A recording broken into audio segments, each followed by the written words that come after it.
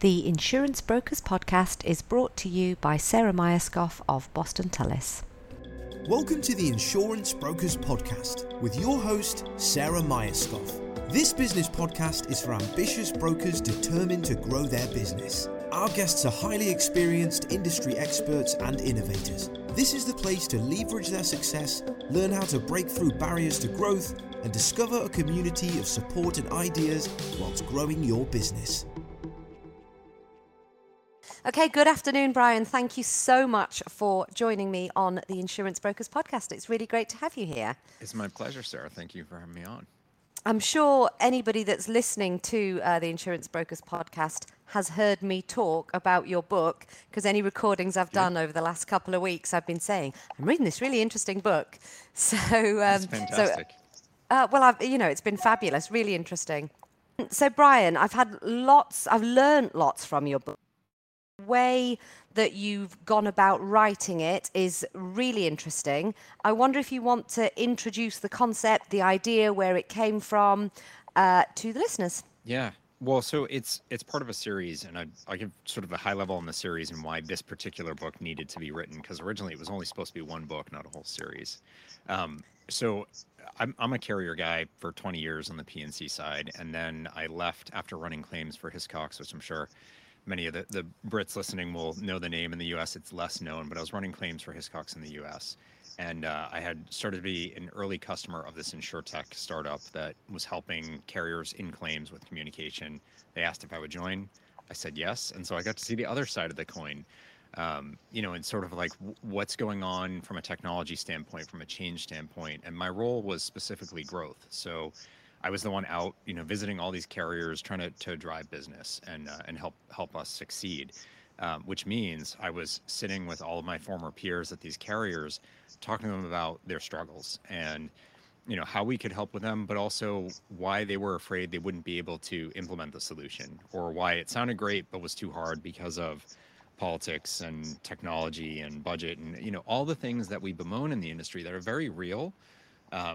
But we can still do something about it. We can still find a path through to be better. And, pre-pandemic, it was necessary, but maybe less of a burning platform feeling.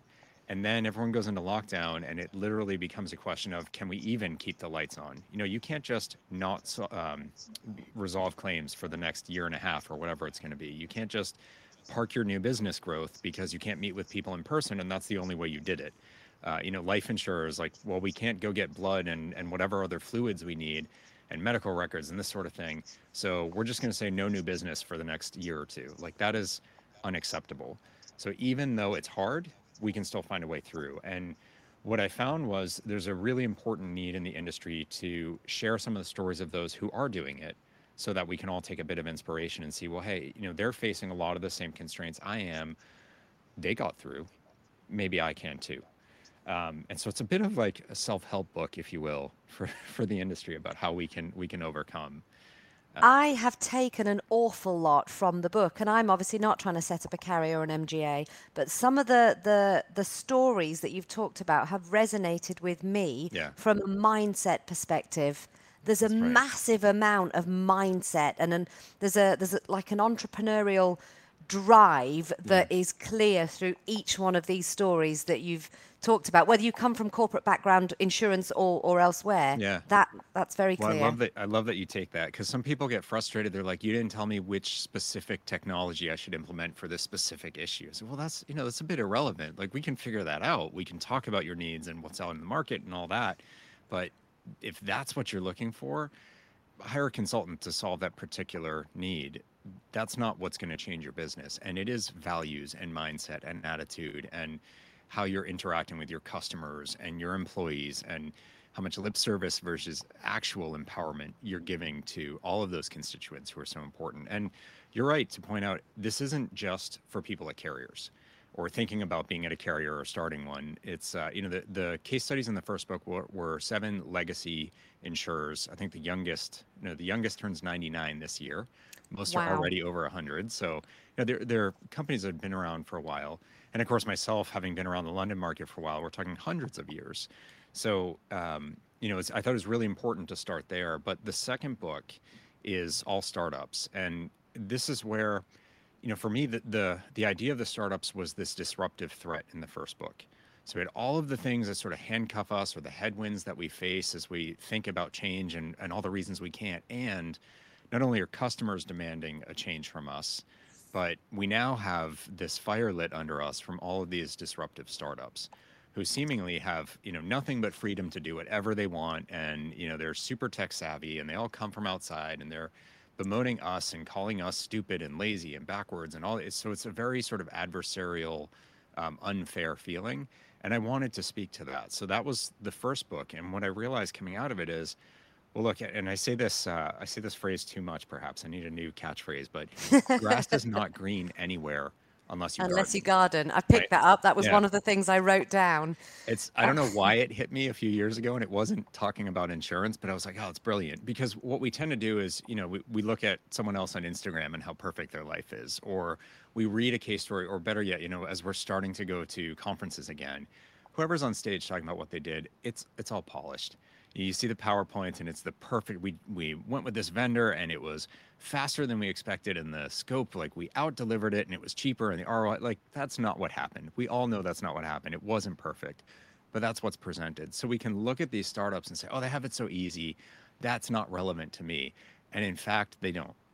They have some of the same barriers you have. They have plenty you don't have, and they have threats you will never have. And they lack a lot of the assets that those of us who are, I say those of us because I was on the incumbent side, those of us in the incumbent space, whether it's broker, carrier, whoever, we have a lot at our advantage, to our advantage, that they don't have. And so I felt, rather than just seeing them as adversarial, why don't we dig in and learn? And that was the genesis of the second book, is 8 case studies of startup insurers. And I use the term a bit loosely, because some are MGAs still, some are already carriers, and they were MGAs. One of them was an agent, a digital agency or broker, and then an MGA, and then a carrier. But there's so much to learn from it, and to learn regardless of where you sit. Because the lessons, as you say, it's more about mindset and approach and thinking about what you face in a different way, which often takes breaking out of your context a bit. One of the things that I really liked, so you talk about seed funding and different rounds all the way through, Yeah. and there are some big numbers, right? Yeah. Big numbers Especially that are in the US happening. market, where they're a bit insane. Yeah. Yeah, it's intense, and I was kind of looking at it, from my inexperienced view of that type of scale and that type of investment. And I was sort of looking at it, and some of them, like, they hadn't even started trading, and they were on their, like, second, third, fourth round of seed round. In the hundreds of seed funding. millions raised already. Yeah. Yeah, and I was starting to feel, agitated, and oh my gosh, how are they going to manage this? But that's what I really liked about it, because you've given the good, the bad, the ugly. You've given, like, the the existential crisis points Yes. at where this could go wrong, Yeah. and for many would go wrong. And I loved, And for some did go wrong. and yeah, Yeah. 100%. I loved the uni guys. Oh, right. For Beam Dental. Beam, The that's three it, Beam friends, yeah. Dental. To have thrown it all in with actually very little life experience, Yeah, and have none. gone in, Yeah. done a little bit of kind of consultancy, and gone, oh, I'm going to make this toothbrush, to then go out and find that the entire market's gone, yeah, not really that interested. Yeah. The resilience and the power of mind and self-belief in what you're doing to go into a market you do not know with a proposition the world has told you is flat, Yeah. and still make headway is an incredible feat. Yeah. How which begs the question, right? How do you know whether you're flogging a dead horse or whether you should just keep going for that extra round of funding and hope Yeah. a bit more? Yeah. What came across to you out of all of these stories Well, where people knew which way? Yeah. So I think that's a brilliant example, because, and I said this in the book, that was the moment, they had this connected toothbrush that the data coming out of it could drive underwriting and could change the losses. It was brilliant. Really, really great idea. And they pitched it to all the carriers to make this money losing line that is dental insurance profitable. It's an also ran add-on that basically all but one carrier in the US essentially just add to their other benefits offerings, because they have to be able to compete. You have to have the complete offering. And so dental is going to be shopped, even though you don't expect to make money on it. You're probably going to lose 10, 20 points. So because of that, there's no ROI in dental, which means there's no money to invest in dental. So the entire industry, and they talked to every major carrier, literally said, no, haven't you heard dental's a lost cause? Just give up and leave us alone. That's the moment where most founders would say, pack it up, guys, we failed. Great journey. We sold a few too because they were selling the toothbrush themselves, and Yeah. we made a little bit of money on that. We had fun. What a great ride. We're engineers. Let's figure something else out. But because they're engineers, when you tell an engineer the answer is no or it's impossible, they add something to that sentence, and that's right now. So Yeah. they will say, well, why don't we try to figure this out? Because that's what we do. And that is what they do. And so for them, to the mindset point, it was understanding enough about the fundamentals of the idea and the mechanics necessary for it to succeed, and then seeing mechanically, why is it not succeeding? Is that solvable? Whereas a lot of us, I think, we're used to that no. And so when we hear it, we just sort of deflate and go on to the next thing until we clock out that day. But you make a really good point, and I forget which particular business it was, but and it might have been Beam, and it is why? What is the data supporting your no? And there was one pivotal moment where the knower, the person who's saying no, went, well, there Yeah. isn't any actually. Yeah. Like, So it was Kin was the example there, and they okay. Kin was a startup homeowners insurer, and they were an MGA at the time, and they said to their front and carrier, and we want to do X, and the front said, no, you can't do that, it's illegal. And they had been getting all these it's illegal or it's impossible answers to literally everything they wanted to do.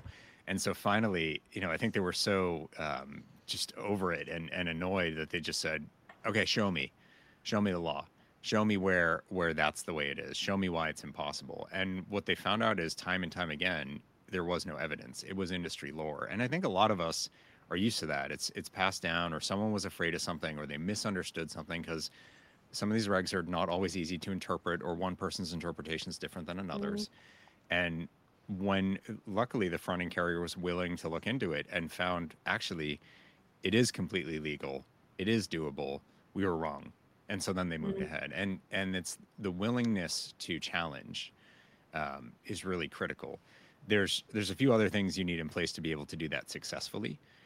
And that was, the team at Beam had some other things at their advantage, being engineers, having access to, capital and the ability to do something with that data and monetize it in a way, or bring it into the equation. Because if they were just building a toothbrush and didn't have any of the other skills that they had built out over the years through their consulting practice, they wouldn't have been able to do that. But, as they say, like in hindsight, Steve Jobs' famous talk about connecting the dots in hindsight, that's really what they had done. They'd worked in all the little bits and pieces, the data science, the app development, the hardware development. They had done a lot of work in a regulated space on patent writing. So they were really comfortable and familiar with the idea of needing to write things for legal reasons, needing to stay compliant with them, how you research that, even though it was a different kind of compliance. The mindset was what an engineer can lift and drop into a different context. And they also recognize we don't know everything. So we want to pull in more talent and more skills, but it was that openness to it. That's really critical. And sometimes the answer is, we looked at it and actually we still don't have the ability to do this. So maybe the answer is to pack it in. But in other cases, we've distilled what the holdback is. Here's how we think we can solve it. Is that a business story? And one of the great ways to test it is start talking to investors. And what they found is it was quite intriguing to them. And so they've done a number of raises. Is one of these issues I had with writing the book about startups. There's always some news coming out, and so I'd finish the case study, because this is all firsthand research. I sat with the companies virtually, lots of interviews and discussions, and this wasn't like I just read a bunch of PR pieces they had put out and then kind of told my own story on it. So I'd put in all this work in the case study. I'd finish it up and say, okay, that one's done and dusted. Onto the oh no, here's a press release. And it was one I had to bring. It was like, so Beam raised, I think, $80 million like the week after I had written the case. And so I'm like, okay, gonna reopen that file and update that. And it happened time and time. One of them raised $250 million while I was like just wrapping things up. And of course, they can't tell you any of that while you're meeting with them. So they're like, oh, we wanted to let you know, but we weren't allowed to. So yeah, the Wow. stories had to keep it, and it happened like the day before the official launch of the book, another major funding round was announced for Branch Insurance, another one of the cases in there. And they're Yeah. like, oh, I just talked to them the day before, and they're like, we wanted to tell you, but so I'm Oh, happy for them. It's all good reasons, but yeah, it yeah. is it's such a buoyant, fast moving space. It is, isn't it? Fast moving, and I think one of the points you make in the book is you can have a day. I think your point is some of these people go through stuff you'll never experience. Yeah. That the highs and lows, the depth of those highs and lows in a very 24-hour period. Yeah. It's just, it's kind of mind blowing. And I suppose you have to be a certain type of person to be able to withstand that. You do, yeah. And some people don't realize it going in. But having been at a startup, it's one of the things you need to look for in recruiting is, it's an exciting job. It looks like a cool place to work. You get shares early on. Like there's reasons why people think that's exactly what they want to do, and it sounds great, but it is a different lifestyle. And there's some that balance it better than others, and there's some that are way off the charts, in terms of the demands that they put on you. So, it can still vary, but startup life is very different from corporate life. And I've worked at some really entrepreneurial corporations.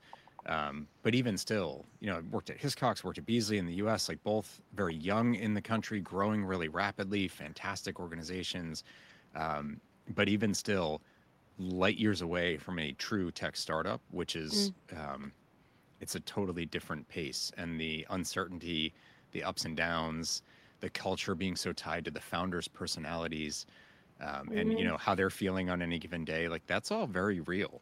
Do you know what? It is very real, and it is a dream that I have been living for the last 18 months. Yes, you get it. Yeah, 100%. And one of the things that made me chuckle a bit is we've got a proposal outstanding with one of our a specialist insurer in the UK, and they sent us the procurement forms, right? And there's things like, do you have planning for sort of the capacity to do the work and succession if somebody's not there? Well, we're a small team, and actually that's quite a difficult question to answer. Yeah. Because there is just no way that I cannot be here. It's just not a thing. Right. For now, but ask me again in a year and I, those kind of things will start to have come in. But when you're right in that growing, and we've spoken before about the other business that we're about to launch as well, you're right in it. It's got to be you, and it's got to be managing every single aspect of every single thing, whether or not you're the expert in it. Yeah. So one of the things that you say in your book is, and you give evidence, and it's something that I've experienced here, you need your sort of exec board to be like a whole person, every capability, every different type of personality to make sure you've covered everything off. Now, my partner at Boston Tullis is my dad, and we're literally the same person. And we often get caught in our own loops.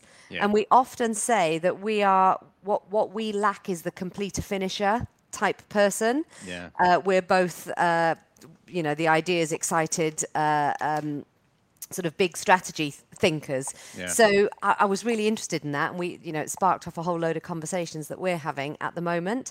Tell me a bit about that. Give me some of the examples that you talk about in your book. I'm particularly interested in Thimble. They were a good example of it. Yeah, I mean, there's a number of them, and I would say it stretches beyond just the leadership, but especially in the leadership, because otherwise you end up taking the whole company in one direction, because especially at a startup, as we were saying before, the culture follows the founders and the leadership more broadly. So you have to be especially keen on that.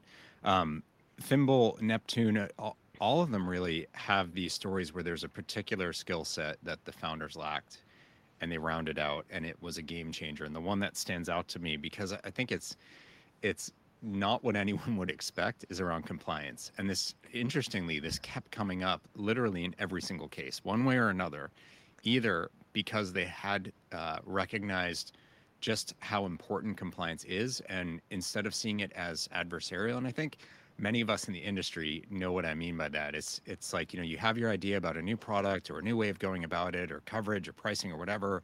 You want to get it to market, and you hold compliance at bay until the very last minute, because they're just going to be difficult. They won't understand. They're going to tell you no. And you go through them, and sure enough, that's exactly what they do. Because what do you expect them to do when you give them no time and you're sort of forcing something down their throat? It's not going to sit well. And so then there's a bit of a battle, and maybe someone more senior overrides them, or you all lose, and you don't get to do what you need to do. So that's how many of us in the industry operate around compliance. And I've seen a few carriers who think about compliance differently as something strategic. Let's bring it into the ideation phase and see, can we build this in a way that we don't have any issue, and can we bring them along for the journey so that the internal watchdogs who are trying to protect us externally are part of seeing what the business is trying to achieve, so they can think about, well, what are other ways we can do it if we do come up against one of those difficult moments where something's not possible, or seems like it's going to potentially lead to some hot waters, or maybe something that for our brand, that's not how we want to operate. Others may choose like, oh, we'll just pay the penalties, and so be it. Some carriers operate that way, some don't. And not begrudging anyone, but generally I would think you'd want to operate in a way that doesn't run afoul of regulators. So a few of these folks, not being insurance people, recognized or had it recognized for them. So in Neptune's case, it was their investor who had just come from the fintech world where he had built a regional bank. So obviously very much a regulated space as well, differently so, but heavily regulated. And he saw in their hiring plans, when he was evaluating the company in due diligence, bring in compliance expertise and blah, but it was a bit out because they weren't live yet. And so why do you need compliance if there's nothing to comply with, because you're not in the market? And he said, you're thinking about this wrong. This isn't the last stage thing that you need to accommodate later. This is something you need in at the ideation and the building phase. And he was willing to pay for that. So of course they were like, okay, that's fine. I'm sure it was more strategic than that, but it's, they were welcoming of it. It was definitely useful advice. And so they brought in someone to be the chief risk officer who had also that compliance sort of mindset. And talking to the founder, it was a game changer for them. You mentioned Thimble. Thimble does episodic and subscription-based professional liability and GL and commercial lines, small business commercial lines coverage. So think about, you're a wedding photographer.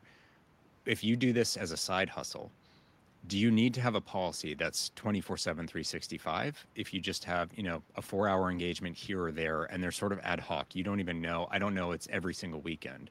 So what I would rather have is coverage I can, flip a switch on my phone, enact the coverage for those 4 hours and pay for those 4 hours. And the rest of the time when I'm not a wedding photographer, I don't want to be paying for coverage for something I don't have or don't need. And so that's a brilliant idea and completely illegal. So this is a case where like, no, that's illegal, because in the actual state regulations in each one of the various departments of insurance is this conception of the term of a policy. And it is incepted at 12:01 a.m. on day one, all the way through to 12 a.m., 365 days later, except in a leap year. So they're all this annual conception. And so for carriers who have wanted to be more responsive to the way the nature of work has changed, where we have gig work, we have people doing multiple side hustles, we have people who are doing sort of this episodic thing, or especially in the face of the pandemic and the uncertainty that brought, you may be an ongoing business, but you don't know if you're going to go on much longer. So should you be paying for an annual policy? Is that more commitment and cost than you can handle right now? You're taking everything day to day, maybe if you're lucky, month to month. So what if we could do this as a monthly thing, just like, so many other things that we have in our lives these days? But there is no conception in the regulations for that. So existing carriers, the only way you could solve for it is to cancel and rewrite. So when someone wants to switch it off, you cancel their policy. When they want to switch it on, you rewrite it. That's unbelievably labor intensive. If you've been in a carrier, I'm sure you know what cancel rewrites are like. There's lots of financial adjustments. The policy number will change. So from a customer standpoint, it's not great. They're not just turning their coverage on and off. They're getting a different policy every time. And each one of those moments, depending how long it's been, they may have to reapply for coverage, which means why wouldn't they just go to market? If I have to fill out an app for you, I might as well see if I can get a better deal. So each one of those cancel rewrite moments isn't just turning coverage on and off. It's a time where someone might attrite and go somewhere else. If they're working with a broker or an agent, they might go direct, or vice versa. So it's not just cumbersome to do things that way. It's incredibly risky for your business's success and growth, and or it could be shrinking. To solve for that took a really strong compliance capability, because you need someone who not just understands what the regs are, which say you can't do this, but actually is willing to help you engage with each and every state regulator in all the states you want to be in. And by the way, the ones you really want, because they have the most economic activity, like, you know, Florida, California, New York, like, they also tend to be the most difficult. You know, they have the most regulation. There's many states that are just sort of like, you can file it and start using it. That's fine. 30-something states are like that, really not a challenge. But the states with the most economic activity have quite a bit more scrutiny. And there's waiting periods and review periods and all that. So nothing wrong with it, but it's a lot more to go through. So you must have a good way to engage with those regulators. And, you know, you're going against their regs. So you need to help them to see why actually this is a good thing, because the regulations are there to protect consumers, to cover them adequately, keep them safe, and make sure those promises are kept by the carriers. So if you're trying to go against that, you have to help them understand why that's of value. And that's not always a tough sell. Sorry, it's not always an easy sell. Yeah, but what you've said there actually resonates through the whole book, not just helping the compliance people to see what it is you need them to see, but every single one of these stories has started with a consumer problem, which is absolutely not insurance based at all. It's a consumer problem across a whole range of different industries or, you know, personal needs. I love the guys that went all out to change the medical healthcare system. Yeah. Like, I mean, that's, you did not wake up in the morning and think, I'm going to, you know, make a really successful business. You woke up and you went, I'm going to change the world, and it's going to be really hard, and I'm in it for the long run. Yeah. Like that type of That's mentality a humanity is insane. question. It's not about like, oh, we think health insurance could be more profitable and lower cost for customers. So win-win like that. Like, yeah, it can do that. And the problem is not health insurance. The problem is health outcomes in the first place, and how much we're spending for worse outcomes than the U.S. spends the most and is like 40-something for just for mortality. And so, not that that's the only measure, but like, if you've been to the U.S., we're not the healthiest of people. So it's not working. But what? So I did a podcast this morning. We were talking about customer journey, and we were talking about lots of different things. This idea that you start from where your client is a bit cliched, right? People jump on that. We're client centric. We're like best customer service. It's all over the place.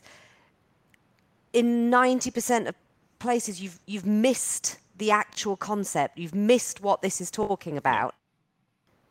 So this idea of customer centricity, I'm still telling you why my solution is good for you. You've missed the point. If that is the place you're in, you've missed it, and it's not right. And something you said in the book, and I forget which case study it was referencing, and you'll probably be able to tell me. It was about if customers are not buying what you are selling, then you're not engaging in the right way. You might have the great product for them, but you're not speaking to their wants or their needs. You're speaking to your solutions. And so that for me was really interesting. And it's something that I believe quite strongly in, and you articulated it in a way that I've never been able to. I'm going to pause that because I've got a question for you, and it relates back to this issue. Sure. So I had a debate, I suppose. It's a debate we have often because it's fun in the office. And David has been in the insurance industry for 40 years, consolidators, you know, senior management, all that kind of stuff, and has done an awful lot of different roles within the insurance industry. So it's, you know, far my senior in every sense in that respect, and I wouldn't ever tread on those toes because I can learn a lot from him, and I do on a daily basis. But one of the things we talk about often is, since the 80s when Direct Line changed personal lines, right? Yeah. There's been a lot of rhetoric about changes are coming. It's like the whole market's going to change. You got to get on it. You got to blah blah blah. But actually, fundamentally, broking is a relationship-based business, and commercial insurance is always going to require a person, right? Yeah. So is it? Has it? Will it? and you take that to all of the stuff that your guys are doing, and I think it is will, but not in the way that the world has been telling us. Yeah, that's it.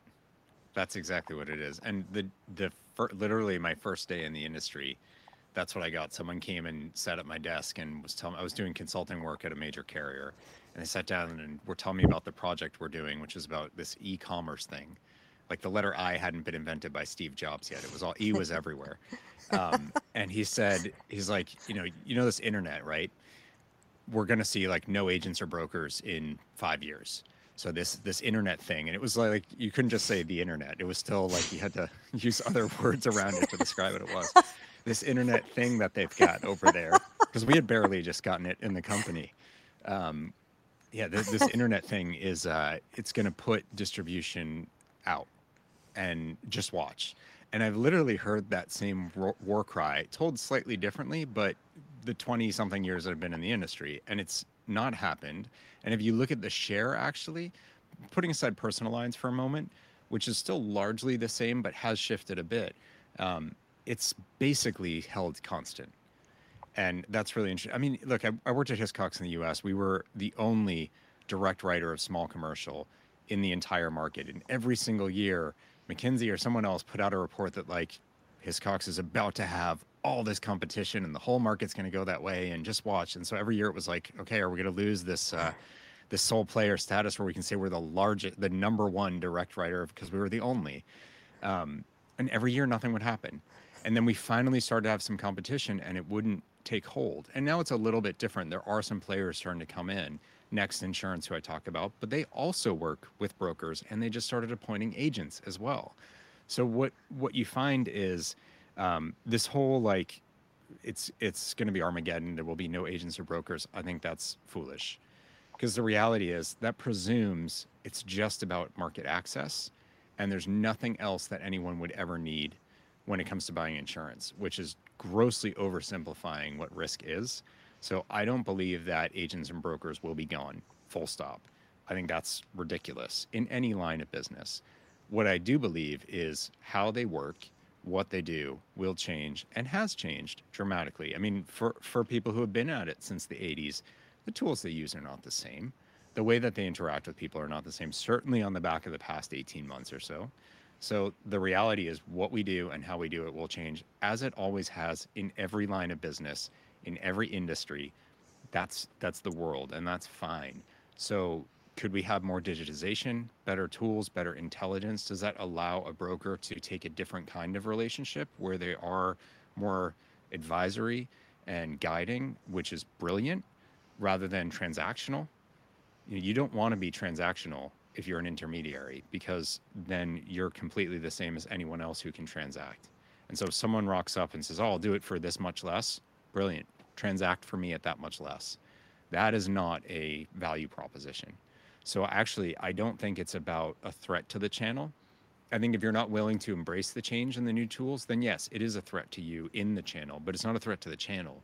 But we have to look at what are the new tools and the new ways of working so that we can create true value, so that insured, whether it's personal, commercial, life, health, whatever, doesn't have a reason to go off on their own. Because actually, I don't think it's about simplicity. I think in many of those cases, they probably will end up with the wrong coverage for what their needs are. They'll end up with the right price, perhaps, but not value. And insurance is not really about how cheap can you get it.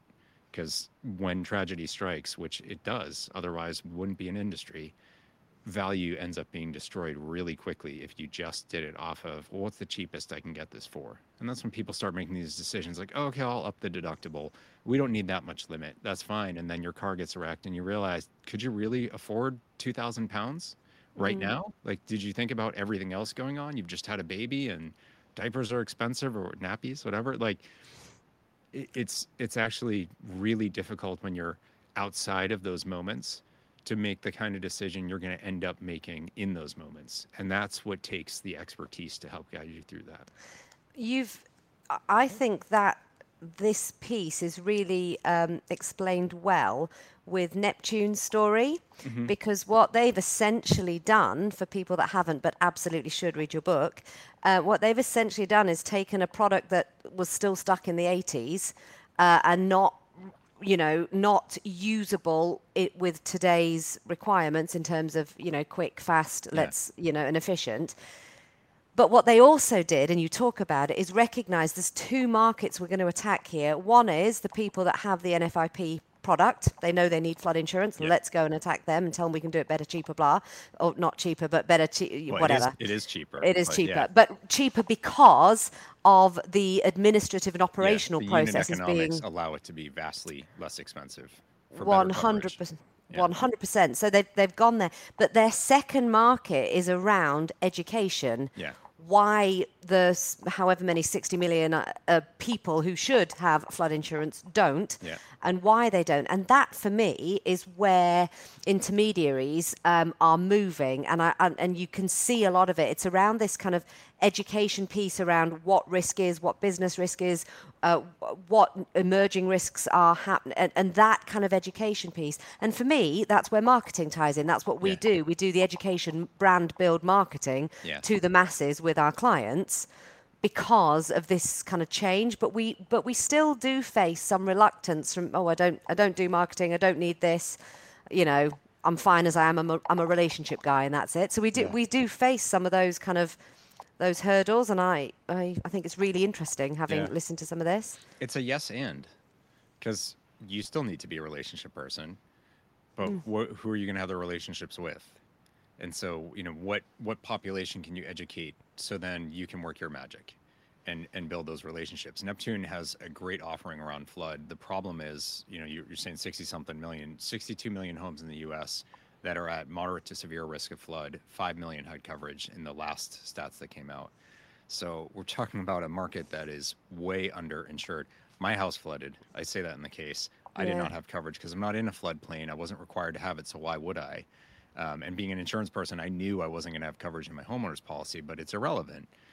Well, turns out it wasn't irrelevant. And, luckily I'm like super risk averse, so I save like crazy. So we weathered that storm. But if I went and priced a policy with Neptune, if I had bought coverage from the day we bought our house, even through to today, I'd still would have been less cost than paying for the repairs to my home. And it's, we've been here since 2008. So years and years on, I'd still have come out ahead buying this coverage. Oh, I'll never need that. The one time I needed that, 40% of my town flooded. It rained so insanely for days that the whole water table rose. It wasn't a dam broke or anything like that, which I think is what we think. It has nothing to do with that. There's lots of ways your house can flood. If they don't succeed in the education story, relationship or faster processes or simpler buying, none of that makes any difference because there's no one there to watch the game. You sell all the hot dogs and peanuts you want at the baseball game, but if no one even knows what baseball is or why they should come watch or cares about it, you won't sell anything. So it is education first. Do you know, I should completely clip that segment Yeah. of this podcast and send it to Neptune and say, here's for your marketing. Let me do the rest. Fabulous. So you said at the beginning that you intended to write one book. Yes. And now you're writing a series. Are there Yeah. more to come? And what angle are you going? So I'm sure there will be more to come. I just put out, as we're recording this, the second book just came out last week. So I feel like I at least get the right to be like, yeah, I can take a couple weeks before I figure out what's next. I'm not totally sure what the next one is. I have some thoughts about it. And I've done a bunch of these like Clubhouse sessions and talks that have Q&A and whatnot. And they've always asked like, what should Bryan write about next? And I get lots of really interesting ideas. So I'm just sort of in absorbing mode. What I think is important is it's not to sell any of the cases in there. It's not to sell the companies that are there. They're not ads for anyone. They need to be genuine stories. They need to have a reason to be together in one volume, and they need to move the industry forward. So I need a space in the market where there's something really interesting going on, where we could dig in and take genuine lessons, so that I don't care who you are reading it in wherever in the industry, an investor or a claim adjuster, like whoever, you say, there's something here that is helping me to see how we move ahead as an industry. So it's more than just, oh, that's a neat case. There's lots of neat cases out there. I need to have some cohesion to it. And I kind of like this idea that the first book and the second book are sort of mirror images of each other. Even the Yeah. colors, like one's green and white, the other's white and green. So there's part of me that's like, is there a blue and white and a white and blue and a orange and what? I don't know. Yeah. But There's so I'm sort OCD of, kicking in. yeah. I So I'm love it. sort of thinking about maybe it's in the agent space, the agent and broker world. So it's distribution. It's the the legacy distribution, and then it's the sort of new generation. But I don't know yet. Yeah. That's my inclination. But I'm hearing some really interesting things. And of course, there's people asking, can you stop talking about the U.S. for a minute? Which would be great. The problem I is would. like the U.S. has so much insurtech activity that when I do the newbies or the startups, it's actually really hard to find enough meaningful cases outside because the funding situation is just very different. There are lots of great cases everywhere, absolutely. There's just almost too many in the U.S. and there's lots of ups and downs that we can talk about. I'd love you to do what you've done in book one, which I haven't read but will, and book two, but based on UK stories. But Yeah, like you say, it's a much smaller market, and although there's a significant amount of PE money in the market, yeah, I think the way the insurtechs has gone is probably not in the same way that it's happening in the US. yeah. Question for you. Is Clubhouse relevant to the insurance industry? Because I'm on Clubhouse and I Yeah. have searched Clubhouse for any of my contacts and they're just not there. Should There's people be getting in Clubhouse? I I'm my initial reaction was like, oh God, another social media platform that I can't keep up with. So I was iffy on it. I'm not really active in it, but I've been invited to a few groups. There's some insurtech groups. So I've been invited to share about the book or talk in one of these, and actually it's really nice. I do enjoy it. It's a neat platform. Not being on video, it's like when you take a traditional phone call, it's almost refreshing. You can like get up and walk around or whatever. So I like it.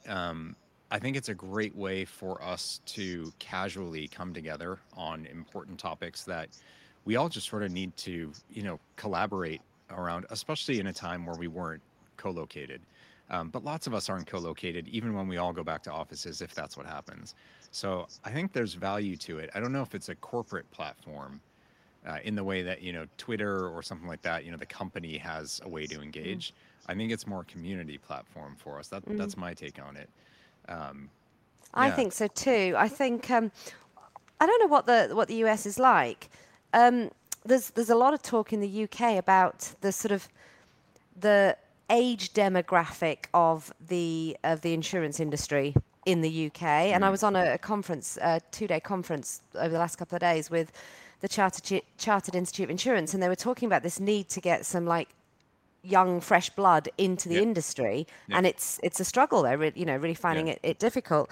And I, like you, think Clubhouse is for quite entrepreneurially minded groups of people that want to share ideas, collaborate, and get out there yeah, and whether that's coming in the UK or not, I don't know. I've been caught in a load of the conversations go on for like 44 days or something yeah, ridiculous.